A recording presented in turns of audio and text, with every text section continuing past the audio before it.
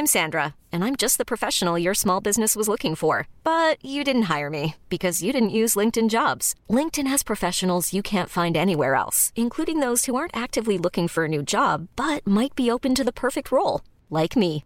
In a given month, over 70% of LinkedIn users don't visit other leading job sites. So if you're not looking on LinkedIn, you'll miss out on great candidates like Sandra. Start hiring professionals like a professional. Post your free job on linkedin.com/achieve today. Hello, I'm David Kern. I'm Heidi White. And I'm Tim McIntosh. And you are listening to Close Reads, a podcast for the incurable reader. And we are here to discuss Daphne du Maurier's novel, Rebecca. We're here to discuss chapters 8 through 14 of this very gothic novel. Is this the gothiciest of gothic novels? Or is it like second tier gothiciest? Can I just say gothiest? Because gothiest is easier to say than gothiciest. Gothiest sounds like a disease you get in a desert. One that you don't want. Or on a windswept moor. I was going to say, you got to be on the moors for to catch the gothiciest. Let's just use gothiest. Heidi, is this the gothiest book of the gothy books that you've read? What tier of gothy books of gothic books? I think it's in the top tier, but it's not the gothiest. Okay. What's the gothiest? I think it's Wuthering Heights. Oh. Well, it's called Wuthering Heights. So it's about wuthering on heights. And I'm like crazy about Wuthering Heights. And I know that's like a weirdo thing. There's always controversy about this particular novel. Most people I know like hate that novel. I love Wuthering Heights. So I mean, if there's like a continuum of gothic, you may push me right over the edge, and I will fall into the abyss, being like, I loved that book. You'll be at the highest peak of the old mansion. I'm all about it. The most melodramatic, twisted love that takes place in the darkest part of the night in the weirdest old medieval castle. I'm totally for it. Okay. So this is like maybe top level, but like somewhere below Wuthering Heights. And we're going to read Jane Eyre next, so we can talk about that. Yes. I'm not ranking it according to greatness. The question no. Again, was gothiest. Right. We understand. Yeah. Well, I just want to make sure our listeners understand. So yes, wise to clarify before they come after you. It's right. Right. So we are here, as I said, to discuss chapters 8 through 14 of this top tier gothic novel, and at least in terms of its gothic qualities. Before we do that, though, I want to remind you about a new series of books that B&H Publishing is releasing. It's Karen Swallow Prior's series of editions on classic works of literature. So bringing the best of the classics. We have sorry. I started getting sucked. Are you getting emotional about this ad? It's very special. He's feeling gothy. I started trying to say something and then realized that if I kept going, it was going to be like air bubbles or something. I don't know. Who knows what was going to come out. I knew it wasn't going to be words though. So I had to pause. And we could take this out. I mean, I know Logan's not going to take this out, but in another podcast, we would take this out. But let me start that over again. Bringing the best of the classics, award-winning English professor and author Karen Swallow Prior, friend of the show, provides insightful introductions and reading tips that help you read through the lens of the gospel. So the series includes Jane Eyre, which is the book we're going to talk about next. That one's coming out this March. Frankenstein, we talked with her about that last year. Heart of Darkness and Sense and Sensibility, with more coming next year. You could pick up these beautifully designed classics today, and you can reread these literary masterpieces with a faithful guide who has spent a lot of time studying them. If you would like to learn more about this series, you can head over to bhpublishinggroup.com/classics. So that's bhpublishinggroup.com/classics. And we are very much looking forward to talking about Jane Eyre with Karen on our very next book here on the podcast. And we're going to be using her edition. Now, you can use whatever edition you want, but here on the show, we are going to use her edition. I believe it releases March 9th.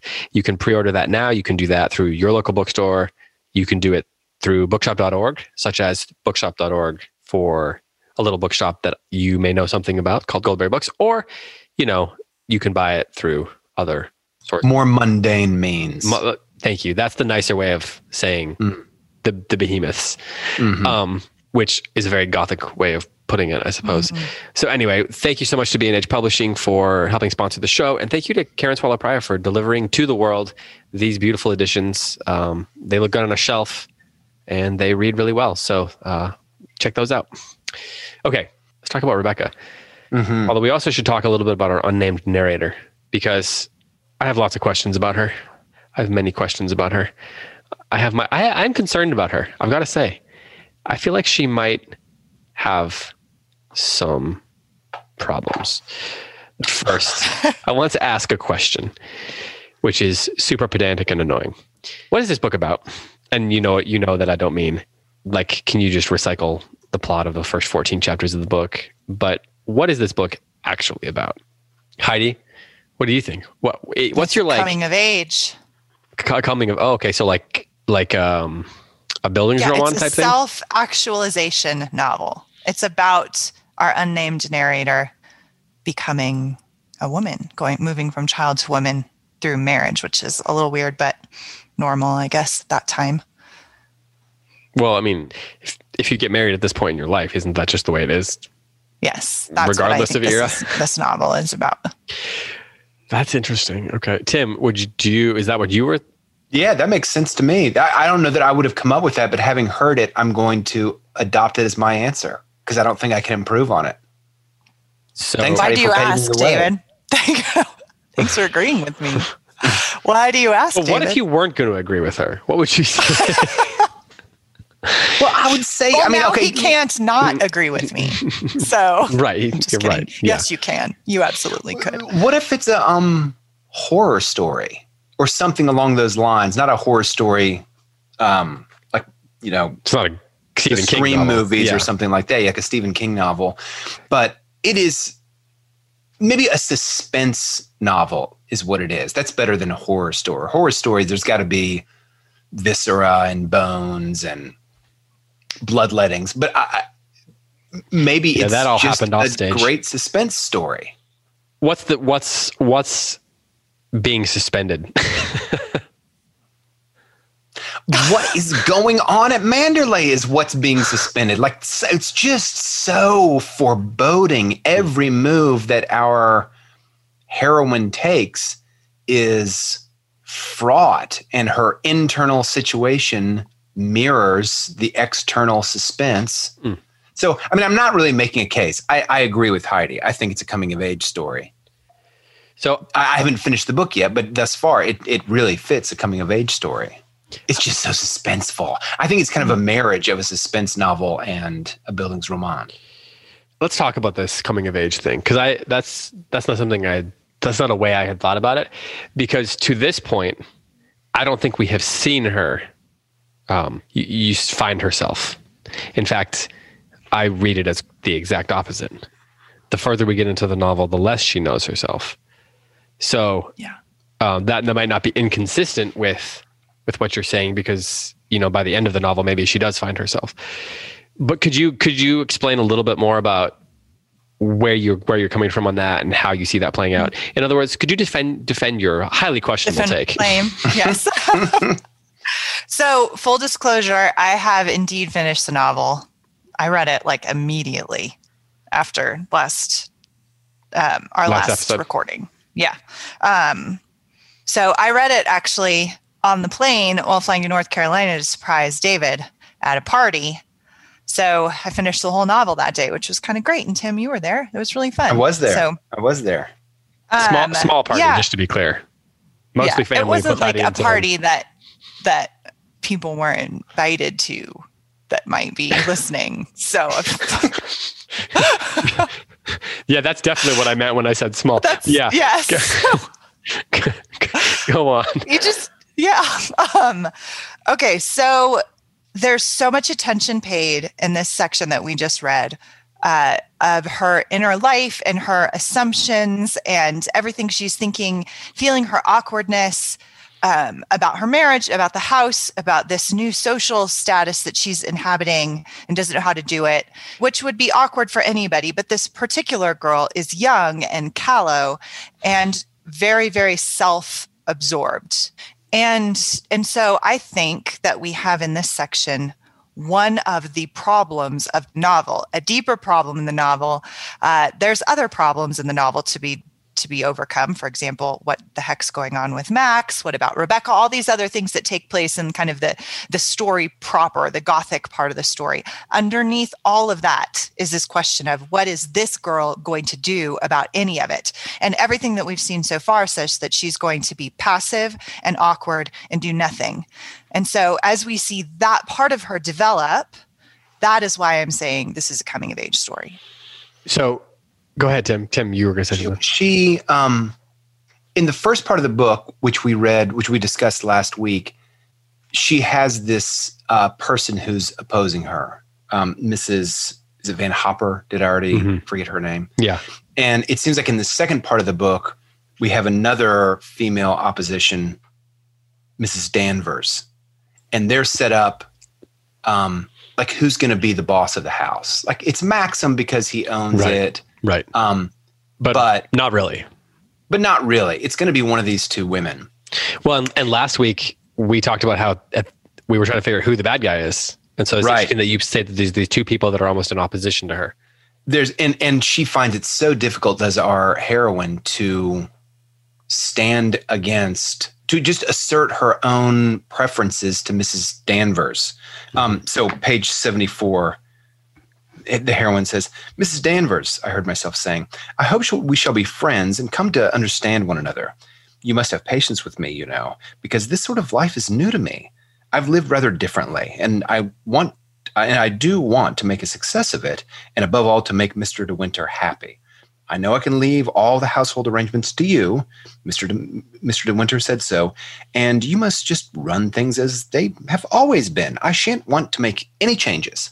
So by doing that, our heroine is just kind of, in a way, she's defaulting to Mrs. Danvers, the housekeeper, but she's also saying, hey, the former mistress of the house, Rebecca, let's just keep doing things the same way that they've been done. So in a way, I think it's kind of interesting that she's bowing to Mrs. Danvers, and in doing so, she's also bowing to the memory of Rebecca. Go ahead, Heidi.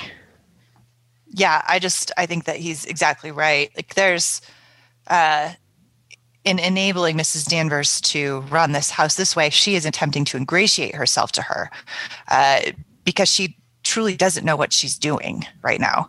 But instead, it just keeps Rebecca then kind of at this unspoken tyrant that's running everything, even in her absence. And I think that our narrator dimly is beginning to understand that, and particularly in the last chapter, there's this, her fraught conversation with Mrs. Danvers. But at the beginning, she's just she's essentially trying to make herself invisible. She's unnamed and invisible. Who is the narrator? Mm-hmm. Yeah. So the question I have, though, is whether the narrator is actually crazy.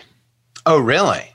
Go on. I don't believe anything that she says. Really? No, I haven't finished the book. Yeah. Because I'm purposefully kind of pacing it as we go, because I'm kind of interested in what that experience is going to be like for doing the podcast.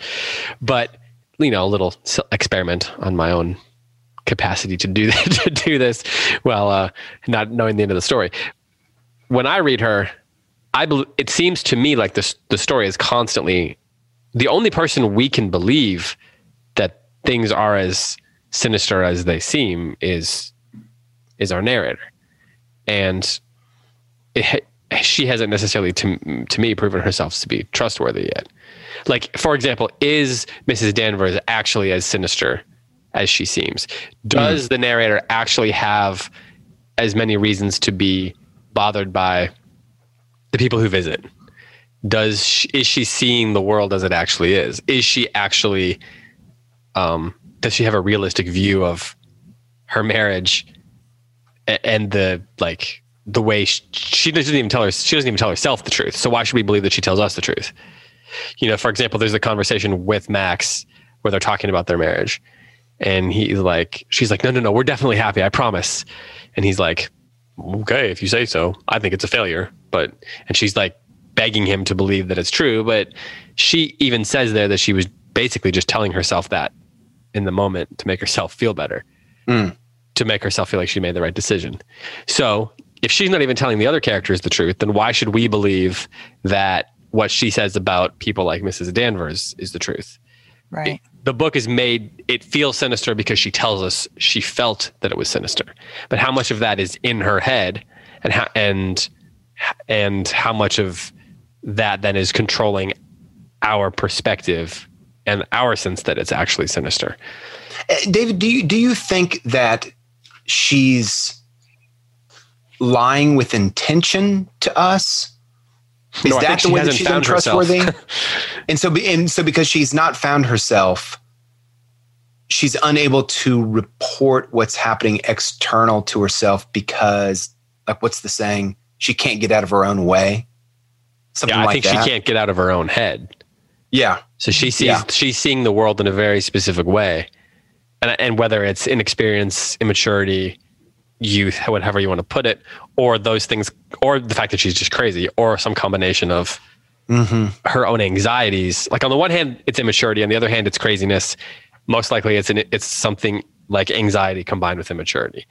But, obviously everybody who's listening, who's read the book, including you, Heidi, is like just shaking their head right I think you're right. I think you're completely right in everything that you said. And I'm glad you asked what you did, Tim, about whether or not our narrator is lying, which would be kind of an interesting twist.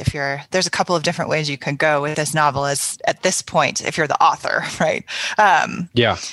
But I think that you've hit the nail on the head about this young woman's perceptions.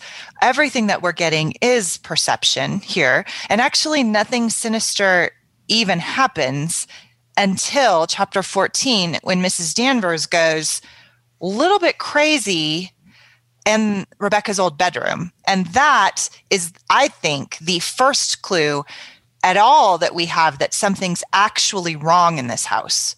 Everything else could be explained by this narrator overreacting in a very adolescent mind. Go ahead, Tim. Do you agree with that, Tim, or no? Well, the only other again, I've not finished the book, but the only other thing that kind of sparked my concerns about something going wrong was the meeting with this strange, mentally impaired young man down on the beach. That was spooky. That was really spooky. But it could have just been spooky because the way she sees the scene. Yeah. I'm going to stick with it. Absolutely. Absolutely. Could just be the way that she sees the scene. I think there's something because of Maxim's response when she comes back.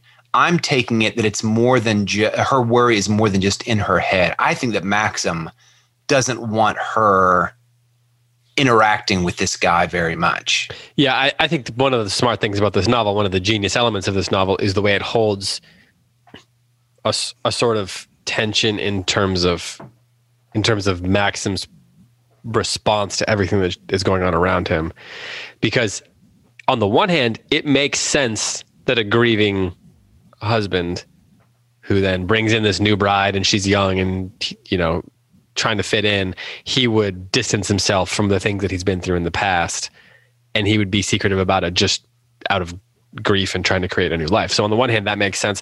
On the other hand, maybe he has something to hide and she's trying to discover bit by bit how to respond to his weirdness. So on the one hand, it makes sense that he's being weird. Like you could come up with any number of reasons for why he responds to the way he does. And so that's one of the great things about what Daphne du Maurier does here. On the other hand, you could also just read it like he's a creepy dude. And whether he's actually creepy or not is what I think is where the real tension of the story lies. The house is part of it.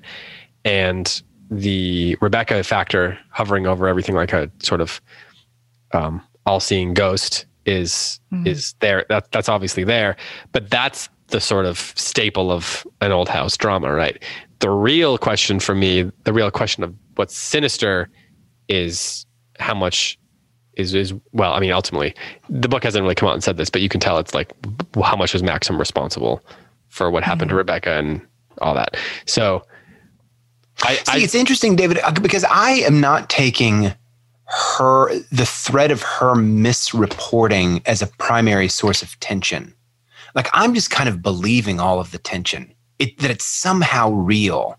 And I totally grant that it can be kind of conjured, but I think that it's a young woman who's responding to real external threats or some real external mystery or discomfort in the house. Like I take that to be real. Yes, I agree with that. Okay. I think it's a matter of degree. Yeah, maybe it's a matter of degree. Because I think maybe you're like in the red. The needle is in the red. You're like, man, I just don't know if like she's just like really overreactive, and I'm maybe a little bit more in the middle. Like, yeah, she's reacting strongly, but it's not. The needle's not in the red for me. Do you think that's a fair? Yeah, maybe. I think maybe it kind of hovers around the word sinister. Like there's something. It makes sense that things would be a little bit weird in this house. First of all, the kind of house it is. Second of all, what has happened recently. What's happened, the right? Lord of the house. Third, there's the fact that she's just been thrown in there and doesn't really belong there. So it would also feel weird to her as the newbie, so to speak, who doesn't have experience in that sort of a setting. So all those things make sense that it would feel weird. Yeah. But to what extent, for example, is Mrs. Danvers a sinister figure? And everything, every time she describes her as this like skeletal type figure. Even when they go up the drive and the way she sees what we talked about last week, what she sees with the threatening trees and all that, someone else sees it and it doesn't see it as threatening at all. Remember the guy that comes to visit and they're talking about it, he sees all the grounds and the trees, and everybody else, even Max, sees them as beautiful, but she sees them as threatening.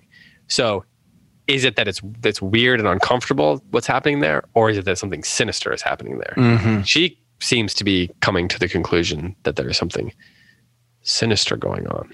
But it seems like you just accept, and I don't mean that as like critical. You just accept that. Dude, you're so naive. Yeah. You think this is like a terrifying story. You think this is just suspenseful. You're so naive. No, I totally get what you're saying. Yeah, I do think that I think that she's responding to something that's genuinely sinister. So Heidi, you can jump in at any time. I think one thing that's impacting my reading of this is that I thought it was a different kind of book. I didn't expect a Jane Eyre style Gothic novel. I expected more of a literary British mystery novel. And I'm not talking like Cloak and Dagger. I'm not talking like Sayers or Agatha Christie or something like that, but like a psychological mystery novel, more than like where there's actually something they're trying to solve, more than like a Gothic Jane Eyre novel where the girl's trying to find herself. So what I was expecting it to be is different than what it was or is. So that might be also coloring my view, which is, both the kind of neither here nor there. I was going to make a judgment about myself on that, but it's funny because I feel like if I had not finished the novel, I'd have a lot more to say right now. I know, Heidi. I know. I keep looking at you and you ruined I don't want to know what Heidi is thinking ruins the now. Podcast. And I think even whatever it is. the time that Heidi ruins the podcast. The wheels have come off. I always knew this would happen. Now I'm going to go obsessively into my head to figure out how I have failed. And I'll be just like our unnamed narrator. So. Yeah, we're no longer going to call you by a name. That's right. Yes. She who is on Zoom with us. That's right. She must not be the other named. One. I interrupted you, Heidi. Sorry. Up. So, yeah, I feel like if I had not finished it, I would have a lot more to say right now, because at this point of the novel, I had made a lot of assumptions about the novel. And then, now that I have finished it, I feel like anything I say would be colored by the fact that I finished the end of this novel. So which has not ever happened on the podcast before. I find that interesting. This is a very plot-driven novel, actually. Even though it feels so character-driven right now, once the plot is resolved, it colors everything about interpreting this section that we read. Oh, really? Really? Because this section that we just read is so internal. This is this girl describing her very awkward first days as the mistress of this manor, and she has literally no help at all. So should we just end the podcast now and go read and then come back next week? this was when I was reading this part that I was like, this is what I would do if I was you, girlfriend. Why don't you sit down with your husband and you say, I do not know what in the heck I am doing. What do I do from 7 a.m. to 10 a.m. as a mistress of a house like this, right? Like, what do I do after that? What do I do after lunch? Like, tell me what to do. That's what a woman would do, right? Mm-hmm. Not a child bride. And this is why I'm saying this is a coming of age story, because this is a young woman who has no idea what she's doing, no idea how to advocate for herself, no idea how to distinguish the perceptions in her own mind and connect them to what is actually happening out here. And I think that is the problem of the novel, because all of these sinister things that are happening, they do have an explanation, right? So, but she can't figure out how to get there. Mm. And so she's in many ways her own antagonist right now. And this is one of those novels it's much easier to talk about after you've read it, you know, like at the end, now I'm like, oh, I want to say, I think that this is because of this, and this over here is because of this, because this novelist, Daphne du Maurier, really is building up to something. And we have all of these little clues. We have a lot of clues in this section. But as David's pointing out, our narrator's perceptions are so self-oriented. She's like gaslighting herself this entire time. Someone said it on the Facebook page. Someone said, I've never read a book where the main character is gaslighting herself. Right. And you said the same thing. Okay. So it's actually kind of hard to talk about it, because I want to start pointing out all the things that matter, but that's just cheating. Right. So I was reading in the New York Review of Books this week. There is an amazing new profile of Kazu Ishiguro, who has a new novel coming out on next Tuesday. Oh, it's called Clara. I read that. Clara and the Sun. You read the profile? Mm-hmm. Yes. So it's by Giles Harvey, and it was published on the 23rd. And there's a paragraph in it that smacked me in the face and made me think of this book. And it's a great profile, and his new book is really, I've been reading some of it. It's really good. One of my favorite writers, though. So, it's like he could describe a pear tree growing and a little boy climbing into it and taking a nap. And I'd be like, this book is so good. Actually, that probably could be good. But he wrote, so this profile says this, it is not for nothing that Ishiguro has named Charlotte Bronte as the novelist who influenced him most. And then this bit. From Jane Eyre, he learned how to write first-person narrators who hide their feelings from themselves but are transparent to other people. Interesting. Rereading the book a few years ago, he kept coming across episodes and thinking, oh my goodness, I just ripped that off. And then it goes on. But that line there was like one of those ones that I wrote down. He learned how to write first-person narrators who hide their feelings from themselves but are transparent to other people. Because this is a really complex notion in fiction, because there's first of all, it's just a fascinating concept. I think it applies to this book, but there's three different elements to this that make it complicated. Because on the one hand, you've got the character who is the narrator, who is in the moment, right? Who the narrator is presenting as experiencing a scene or a moment with a limited view of the world.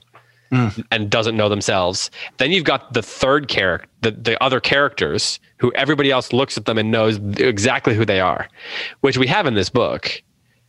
And then you have the third element is you have the narrator at the time when they're telling the story, who looks back and may or may not know themselves as the character that was in the book.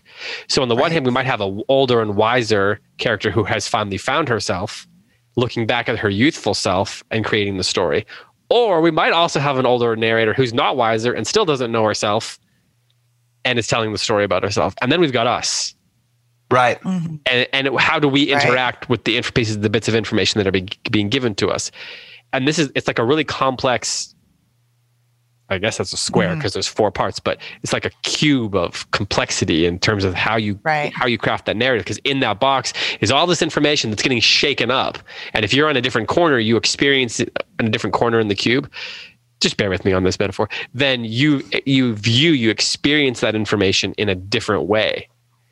And And so the question for me is, if you look at that line in the profile, who hides her feelings from herself but are transparent to other people, do you agree that applies here? So on the one hand, is this a character who is hiding her feelings from herself, and does everyone else see her for who she is? Yes, I think that's completely true, with one exception in the novel. But what, you mean there's one character who doesn't see her for? Yes. Okay. Yes. And I think, and I keep saying this, I think that is the problem that the novel is going to take on. Not what happened to Rebecca, right? Like all these other things are the backdrop for that, for the development and the resolution of child bride to competent, empowered woman. Yeah. And House owner. Yes. And I think that's where we get kind of this underlying contemplation of feminism, of womanhood, of what it means, and what it takes to turn a child into a woman. I think that's a very big deal in this novel.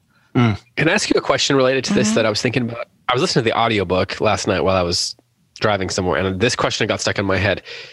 Rebecca, everybody had previously turned to Rebecca to quote, run the house, right? But then it's also pretty clear that Max and Danvers and the butler and all, they all played this very significant role even when Rebecca was there. So for our narrator, what does she view as being lady of the house?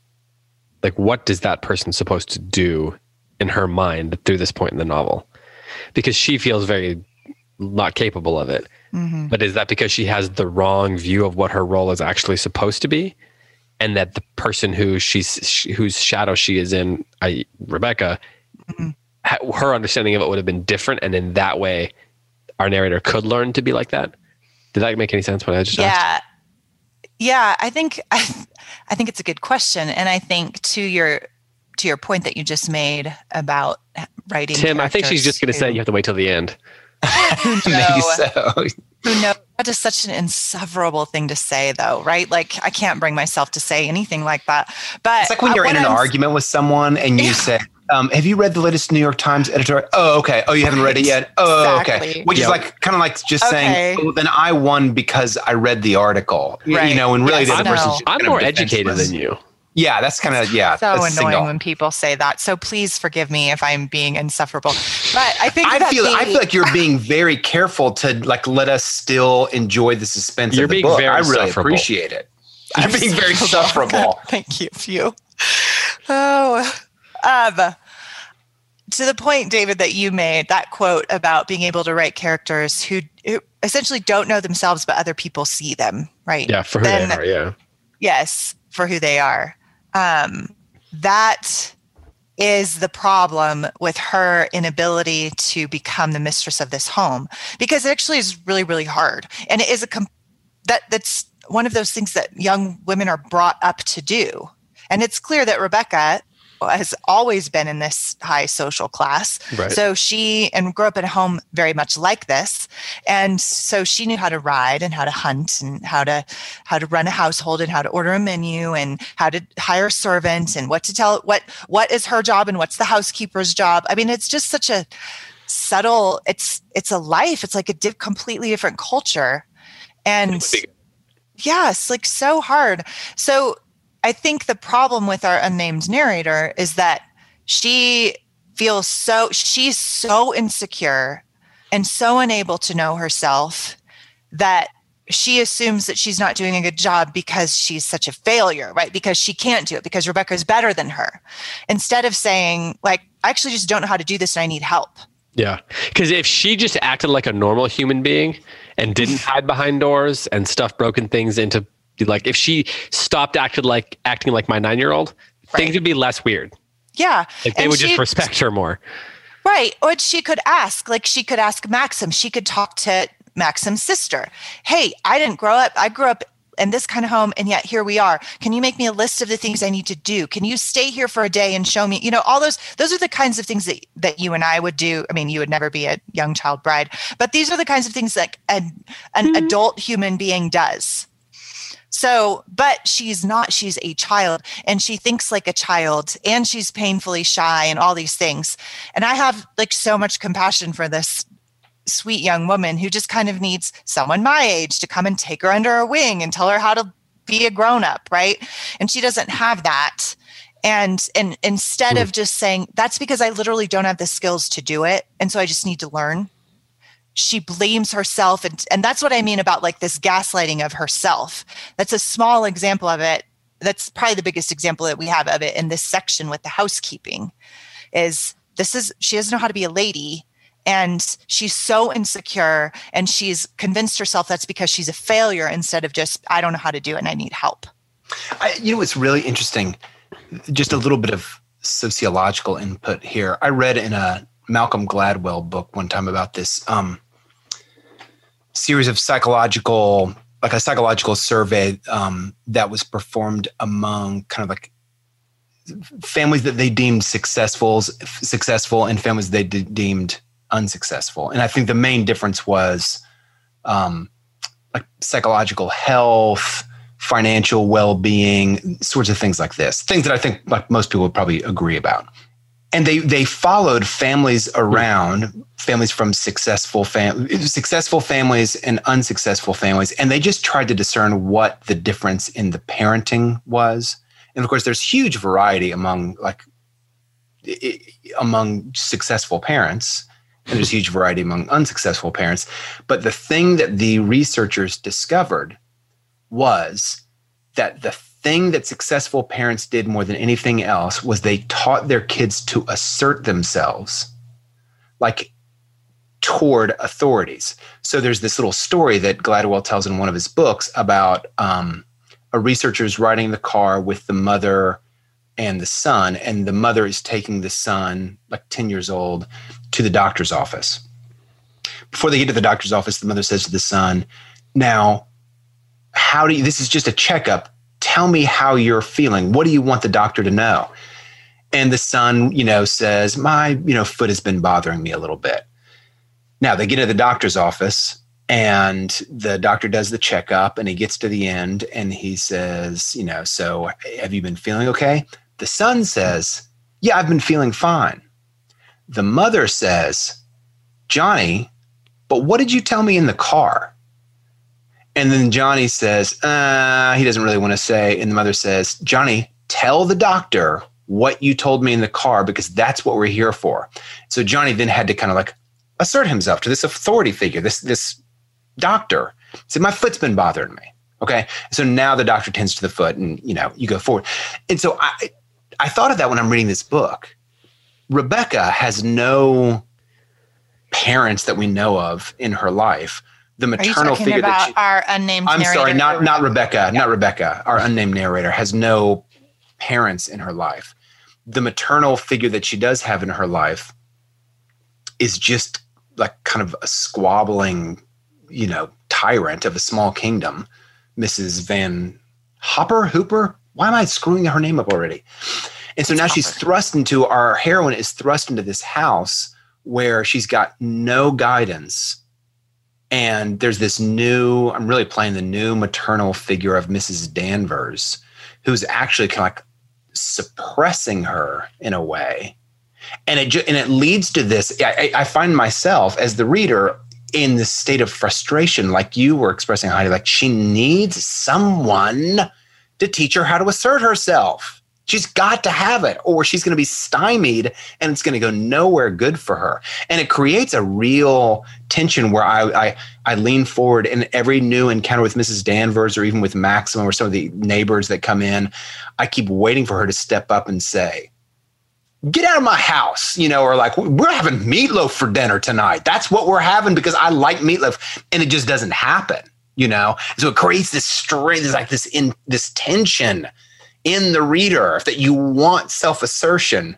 And so it makes me think, I'm going to look away from you, Heidi. I'm not going to take any clues from your face. You're a locked, you're a wall. That's right. I think part of the victory of the book, if there is going to be a victory, must come from our heroine asserting herself in some way. And maybe it's leaving maybe it's taking command of the house, though I doubt that's going to happen because we knew from page 1 she's no longer at the estate. So, but I think that she's got to assert herself. Okay. Also, I had an idea, David.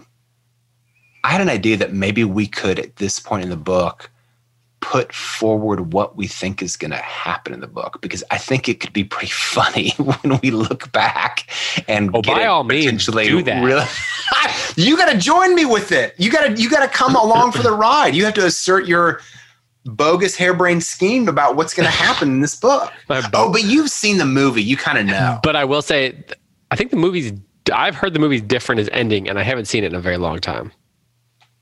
But you remember the movie? You remember the ending well enough to say?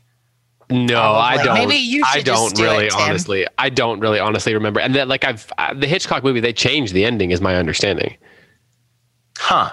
Okay. So, I'm going to do it. Go. So that everyone can kind of giggle at me. Question before we do that, though: have we met the character? Hold on, I'm looking up his name. Jack Favell yet? Have we met him in this reading? He is. Yes. Okay. I am now safe to put forward my theory. Mm-hmm. Here, my theory is, oh gosh, it's going to be so bad when I find out how wrong I am. The narrator is Rebecca. No, I think that Rebecca had a dark side. I think that she had something with Jack Favell. I think that Jack Favell shows up at the house to kind of flirt with Mrs. Danvers, because Mrs. Danvers has this kind of strange affinity for Rebecca. She's just, she wants to be her, or she at least kind of wishes that she was still alive. So I think this Jack Favell character, who's really dark and kind of sinister, he's an alcoholic, he's just trouble. I think that he and Rebecca had an illegitimate child together who's living down by the beach. Maxim feels obligated to take care of him, right? They're related. Jack Favell and Rebecca are related, so it could in some way contribute to the young man's mental defect.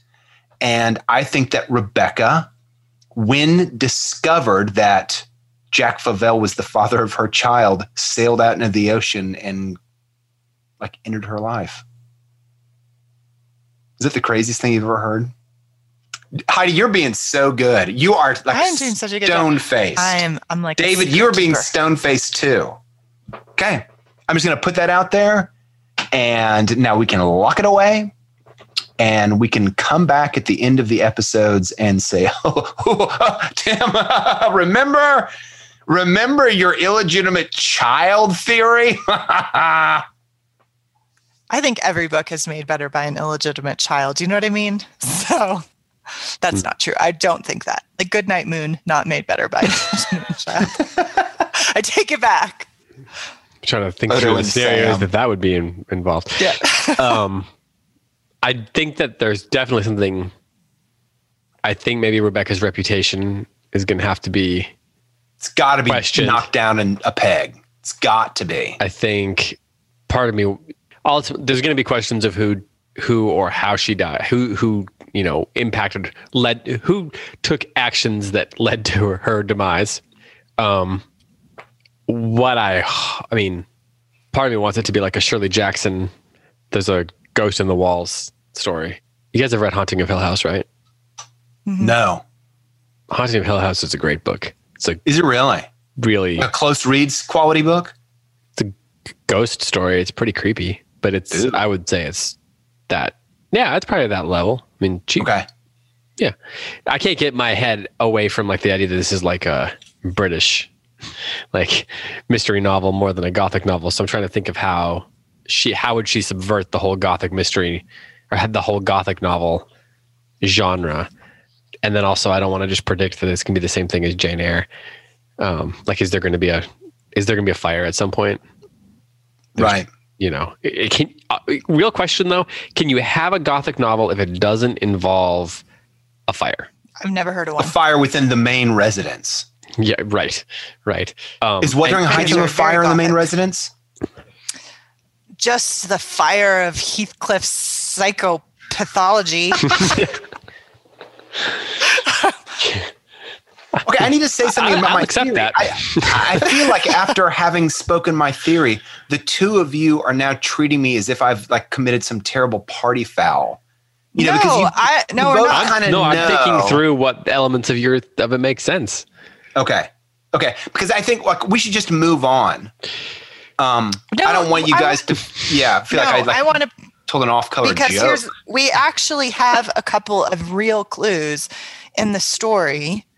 Yeah, there's some to support foreshadowing. Yes. For example, when on the beach and she finds the cottage and Ben is there. Yes. And she's having a conversation with Ben. He tells her in this section, you have nice eyes. And then he goes on to say, not like the other one. She gave me a feeling like a snake. Mm-hmm. Yes, that's right. He has clearly been rejected. We do have some clues up to this point, especially that phrase, the other one. Mm-hmm. Right? Yeah. So we have, and I say that, and then we have Favell, and then we have Mrs. Danvers' very strange obsession with Rebecca's space. So weird. So we have clues that are moving towards that. This is to David's and both of your points.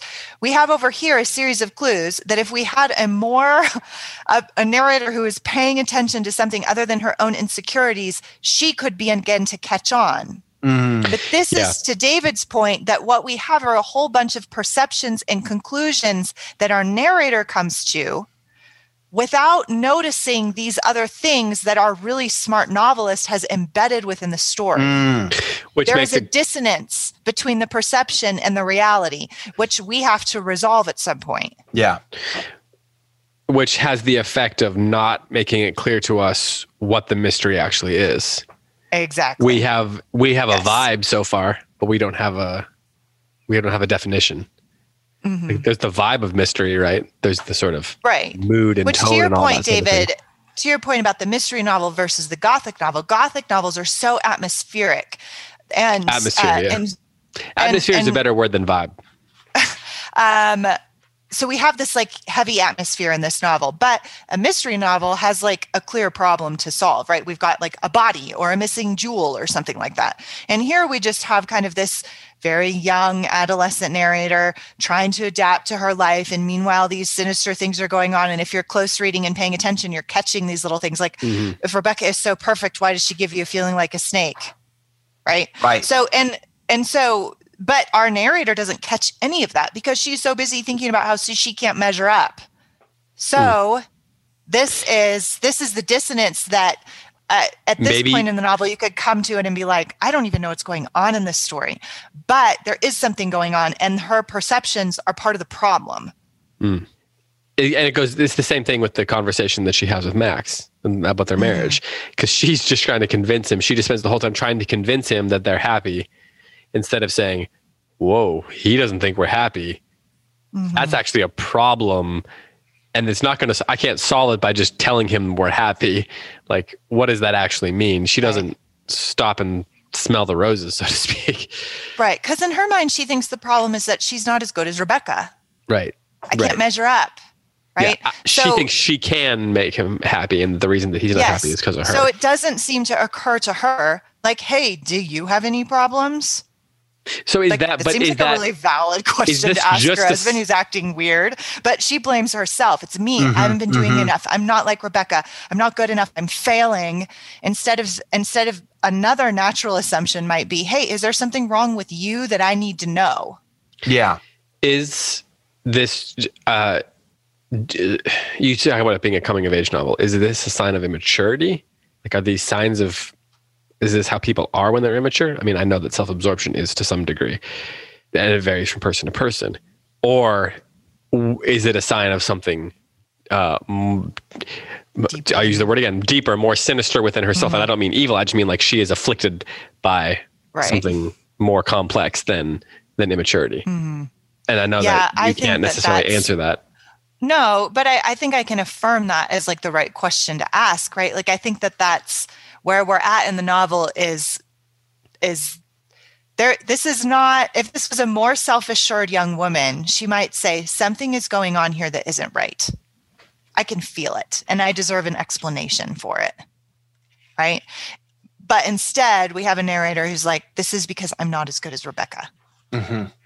So she's asking all the wrong questions and coming to all the wrong conclusions. And we, meanwhile, have no idea what, to your point, David, what we can believe that she's claiming. So there's a distance between our narrator and the reader. And that is, I think, brilliant writing on Daphne du Maurier's part. Like, I think she succeeds really brilliantly in creating this gap that you just have to keep going to figure out what's going on, right? I think part of the reason I love this book is because it really appeals to a form that I think is really compelling as dramatic narrative. Crime and Punishment is this way. Our main character does not know himself. I mean, does not know himself and is acting in a way that he's causing harm to others, of course, and he's also causing harm to himself. And the process of the book, the flowering of the book, is him finally coming to understand himself. And in a way, he can only understand himself through the kind of the anthropology of the gospel. Oh, this is who I am. This is what I have done, you know? And I find that a profoundly difficult task to take on as a writer. And I think that Daphne du Maurier is trying to do something similar with a very different character, not with a murderous character like Raskolnikov, but with almost the opposite of an Ubermensch. You've got like the wilting dayflower who cannot grow, who cannot step forward, who cannot stand up straight, who can't say no or yes when anybody kind of pushes against her. Raskolnikov is the exact opposite. He wants to be the person who says, my will be done, you know? And our heroine seems to me, she's the exact opposite. But in both situations, the central problem is the problem of the self. They don't know themselves and are so hampered from redemption, joy, well-being because they don't know themselves. I love that. I love everything you just said. The central problem is the self. Yes. Which is kind of like, sorry, David, this is the big issue. For me, this is the big issue in life. It's like, it's not a politics problem. It's not an economic problem. It's not a familial problem. All those things are really important. But like the problem of the self, of figuring out who I am and what my problem is, that seems to me like the whole task of life. And if you do discover it, being human. And the world is peopled by people who don't have self-knowledge. Yes. And I think part of the reason that Socrates' like admonition to know thyself is stuck with us for so long is not because it's pithy, but because it's true. Exactly. It just also happens to be pithy. It happens also to be pithy. So can you think of a single great novel, like truly great novel, where you had a character who like your protagonist actually knew themselves? Throughout the whole novel? Well, I mean, yeah, that's not the central point of the novel, I guess, or right. one of the defining. I don't think I can. Pride and Prejudice. I think nope. Huckleberry Finn. Yep. Nope. Brideshead Revisited. Nope. That's why the resolution. But that's every Russian thing anybody ever wrote. It's right. It's all the self, and that's why Hamlet. The resolution, the changing moment of every novel is repentance. Right? It's some kind of, a realization of the self that then changes the course of the novel, right? It's metanoia that I don't know, like I repent. That's what happens to Elizabeth Bennet. That's what you used Pride and Prejudice as your first example, right? Like that is it is an issue of her repentance that brings resolution to this novel. And that, I think, is because, as Tim's pointing out, the central problem of every story, our own included, is the problem of the need to return to the good. And sometimes you get characters like in Pride and Prejudice who think they do know themselves and have the answers, and their self-knowledge always wrong. They're all and then sometimes you've got characters like this where the characters don't know themselves or don't think that they are capable or whatever. And sometimes the book is just about a character, like their own self-awareness about their lack of self-knowledge is not really part of the story. But but still the discovery of self-knowledge is part of the story, even if it's not like I've just finished R2 Richard II on the plays The Thing, and we spent a lot of time in Act 2, Scene 3, which is this famous speech, let us sit upon the ground and tell sad stories of the death of kings. And it's a story, it's the monologue is from Richard II kind of discovering that he's not merely a king, but he's a man. And it culminates, for you have mistook me all this while. I live with bread, like you, feel want, taste grief, need friends. Subjected thus, how can you say to me, I am a king? It's this wonderful moment of self-discovery that changes him. It changes the play in a lot of ways. And he's been such a pompous, I don't know what the right word. He's been so pompous and out of touch with who he is up until that point. And it feels like such a relief when he comes to see himself. Again, we're talking about self-knowledge, but in this book, Rebecca, the self-knowledge, I wonder if I can say this. It seems like when the kind of masculine tendency is towards self-knowledge of it, toward an over-evaluation. And I wonder for this young woman, it's self-knowledge caused by like an underesteem. She kind of devalues herself. And I even wonder if that, I don't want to make too much out of that, but because I know, plenty of men that have struggled with a lack of self-esteem and plenty of women who think far too highly of themselves. But the juxtaposition between Richard II thinking far too much of himself and our heroine in Rebecca thinking far too little of herself, both have a problem of a lack of self-knowledge. The problem for us as readers, though, is that like when I read about her, this narrator's takes on it, on everything, I wish she would ask, but I also don't think she's wrong.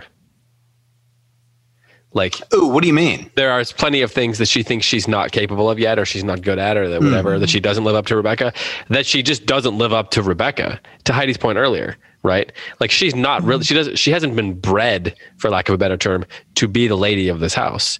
She hasn't been prepared for that. And so she is not wrong to feel like she doesn't live up to what the tradition of those kind of places would ask her to be. So she does have a degree of self-awareness in that. The problem is how she responds to that is where the immaturity seems to come in. Like in a sense, you can say the fact that she doesn't think too highly of herself is actually a good thing. She didn't come in there, now maybe it's purely driven by anxiety. And if so, that's probably why the problems come in, right? But there is a degree to which she's not, like she's being wise and saying, oh no, it's fine. You do the menus. I don't know what I'm doing. Right. And there's even like some of the elements, like the way that she thinks about her clothes and being more simple than the average, lady of a large manor would be. Like there's some humility and wisdom there that's actually good. The problem is how she then responds to that. And that's why I wonder does she look at that in a humble way and that's good, but then she then looks down on herself for that? Is that the problem? Like it's not actual humility. It's just, what's not pride, but not humility? Right. Yeah. Yeah. I think you're bringing up a really good point. And one thing that we haven't discussed that speaks to this point, David, is the fact that Maxim de Winter married her, right? He didn't just go out and find Rebecca Part 2. It's obvious from the beginning that he has chosen a different kind of woman and brought her into this home. Now, whether he does that from sinister motives or from righteous motives remains to be seen. But that's another question that our narrator isn't asking that could be fruitful to figure out what's going on, right? Well, and he says to her, he rushed her into it. And she's like, no, I really wanted to. And she should have said, like, he's not wrong. He did rush her into it. And he says that to her. Mm-hmm. And she just kind of ignores it. So, because she wants him to be happy. She wants to be able to, Well, and she married a man older. I mean, there's so many psychological layers to this novel, right? She married a man old enough to be her father, who she is now not asking for help because she doesn't want to fail him. Like, she treats him much more like a father that she's trying to please than a husband that she is equal to, and that they're building a life together. And so there's that. But to both of your points, that's a problem of the self. Right? That's not something that Max can solve for her. He can't come in and give her enough affirmation to help her own the fact that she is a wife, not a daughter. Right? So there's all of these threads to be resolved, and hovering over all of it is Rebecca. Right? Who is Rebecca?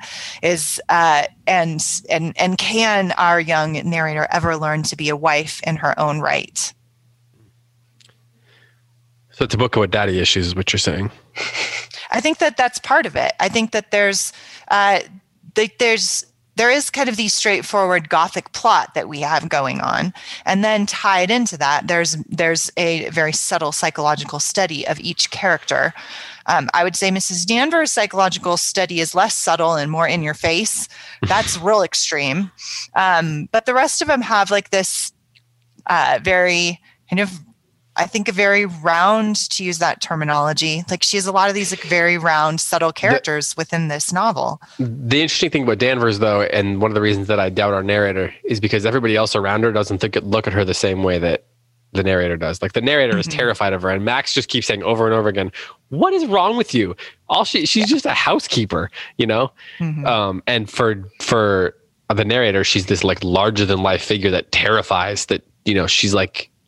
She might as well be an orc to a hobbit. Like a monster. Yeah. No, it's true. She describes her in like very monstrous terms, like very inhuman, monstrous terms. And everybody else, our narrator is acting like a child, right? She breaks something and she hides it so she doesn't get caught and get in trouble. She hides behind the door. Right? I hear what you guys are saying. I kind of want to defend our heroine a little bit, though. She's in this situation. Well, we're not attacking her. And to your point, you may say whatever you like, but I really need it to be known I'm not attacking her. I'm saying she needs to grow up, not that she's doing anything wrong. Yeah. I think the dispute, I think that her relationship with Miss Danvers is complicated because of the position that she's in, and that position is shared by nobody else in the novel. So Maxim can like say, "Why are you so intimidated by Mrs. Danvers? Like, you're the boss, honey." But it's not even true, because Maxim is paying Mrs. Danvers bills. Mrs. Danvers is probably twice the age of this young woman. All the neighbors that come in who can't understand the conflict between Mrs. Danvers and our heroine, they don't understand it either because they're not in this situation. I mean, I think that the conflict between Mrs. Danvers and our heroine is unique within the book. And thus, it makes our heroine's situation much more frail than the other character's situation with regards to Mrs. Danvers. That's true. And one of the reasons that's true is because our unnamed narrator does not know her place in this household, right? And that's one of the things Mrs. Danvers says is, "Tell me what to do." And that's one thing that's been that both Maxim and Maxim's sister say to her. Mrs. Danvers won't mind at all if you tell her what to do, right? Because I think this like, what's that other novel we read about the upstairs, downstairs novel? Remains of the Day. Yes. When we read Remains of the Day, it was the same kind of thing. Like this, the question of the roles actually does matter in English society. So if you have this middle-class woman who's actually closer to Mrs. Danvers' class than she is to Maxim's class. Yeah. Right. And there's nobody there to train her how to be a lady of the house. And so then Mrs. Danvers becomes this like monstrous reminder of her failure all the time. And we've seen in this section that Mrs. Danvers is an antagonist. Like it's not all in this woman's head. Yeah. Mrs. Danvers is absolutely out to get her. And is that whole scene in that bedroom when she makes her touch all of Rebecca's stuff and she asks her if she wants to come in here and lay in the bed and put it on her face. And like, that's crazy. We're not dealing with Mrs. Danvers, not a normal person. When you were reading that, Heidi, were you thinking, Mrs. Danvers, are you kind of like showing us yourself? Is this really what you're all about? Like, this is not a wish for our heroine. This is about you, Mrs. Danvers. Yeah. Yes, exactly right. Yes. So I don't think that Mrs. Danvers is just like the housekeeper that the lady is that our unnamed narrator is afraid of. Like, she is a sinister figure, but our young wife, our heroine, she still is matter of degree responding to her in a very childlike way instead of as a woman. Yeah. We should wrap this up. So let's do some final thoughts. Tim, why don't I let you do a final thought first, and then we'll let Heidi go. We've talked about well-crafted novels tend to turn in the middle of their narrative. So Richard II being an example, Richard II goes from a lack of knowledge to knowledge about himself in almost the exact middle of the play. So I'm looking forward into the middle of this book, which is going to be about chapter 18. I'm expecting something's going to happen. And I think it must have something to do with our narrator coming to know herself while learning something about this kind of mystery that she's in. And I'm expecting it, because mine is a 410-page book, I'm expecting it around page 200, which I think is chapter 18. That's what I'm looking forward to. Heidi? I think this is a more complex novel than it appears right away, because the plot is actually, for me, because I like novels like this, I'm like into the plot. I want to find out who Rebecca is and what happens. Like, I just wanted to get through the novel to find out what happened. But then I found myself haunted by a couple of different things. You know, like once I figured out what happened, you have that like big sigh of relief. Oh, good. Now I can actually read closely. The other stuff. Yeah. And within a lot of English novels, there's a contemplation of multiple places in a hierarchy of English society. And I think that we have that in this novel. And it's worth thinking about the upstairs, downstairs kind of thing, the servant class versus the upper class. And then you have this character who's trying to figure out how to navigate both of those things and has, feels like she's failing as she's doing it. There's a question of power. Like, I think that the question of power is a very big deal in this novel. And then to your point, we have Tim. You talked earlier about this in the context of herself, but it's also true in kind of a more societal context. Like, she's a young woman, which gives her a lack of power. She's of a lower class than her husband, which gives her a lack of power.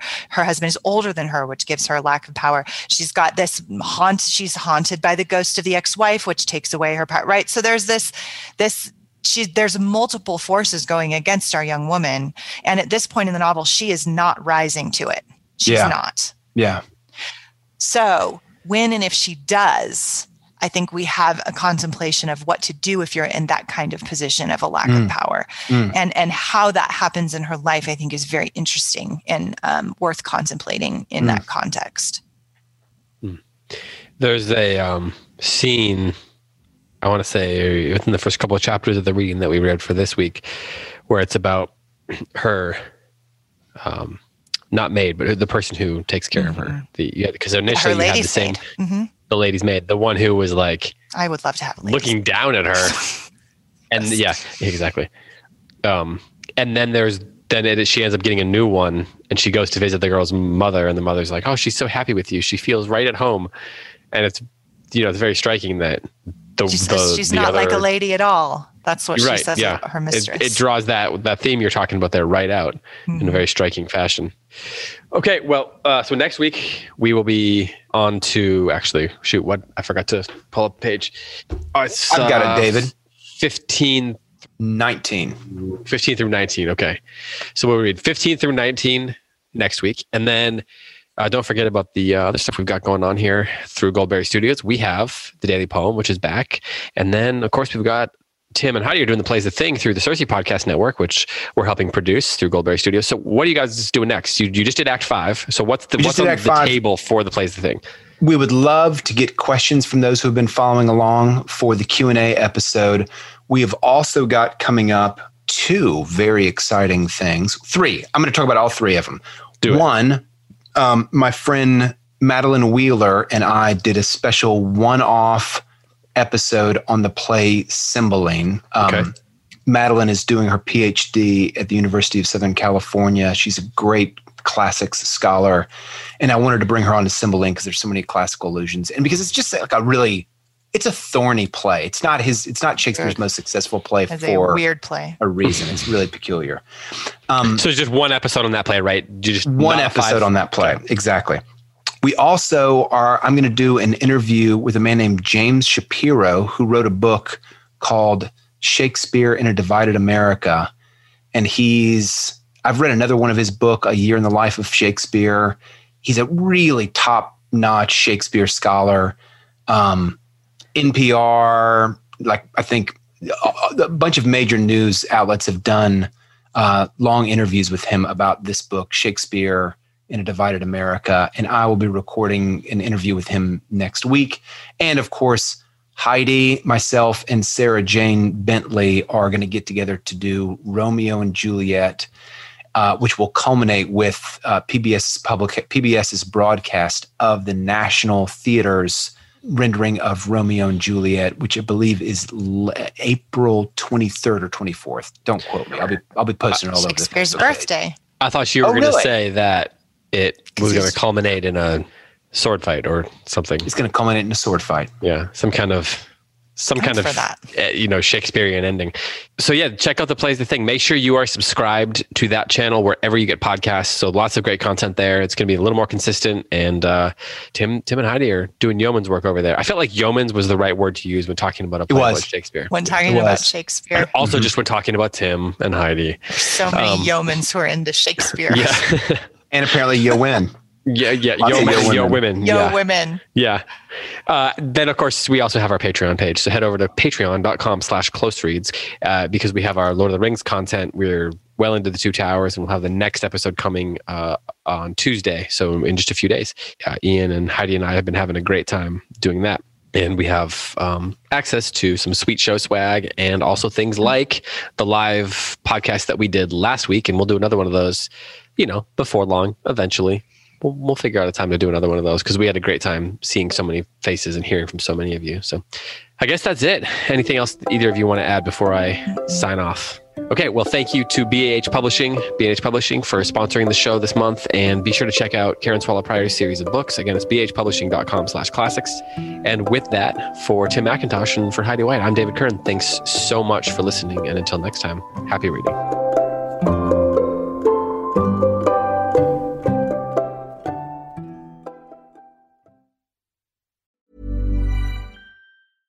Imagine the softest sheets you've ever felt. Now imagine them getting even softer over time. That's what you'll feel with Boll & Branch's organic cotton sheets. In a recent customer survey, 96% replied that Boll & Branch sheets get softer with every wash. Start getting your best night's sleep in these sheets that get softer and softer for years to come. Try their sheets with a 30-night guarantee. Plus, get 15% off your first order at bollandbranch.com. Code BUTTERY. Exclusions apply. See site for details.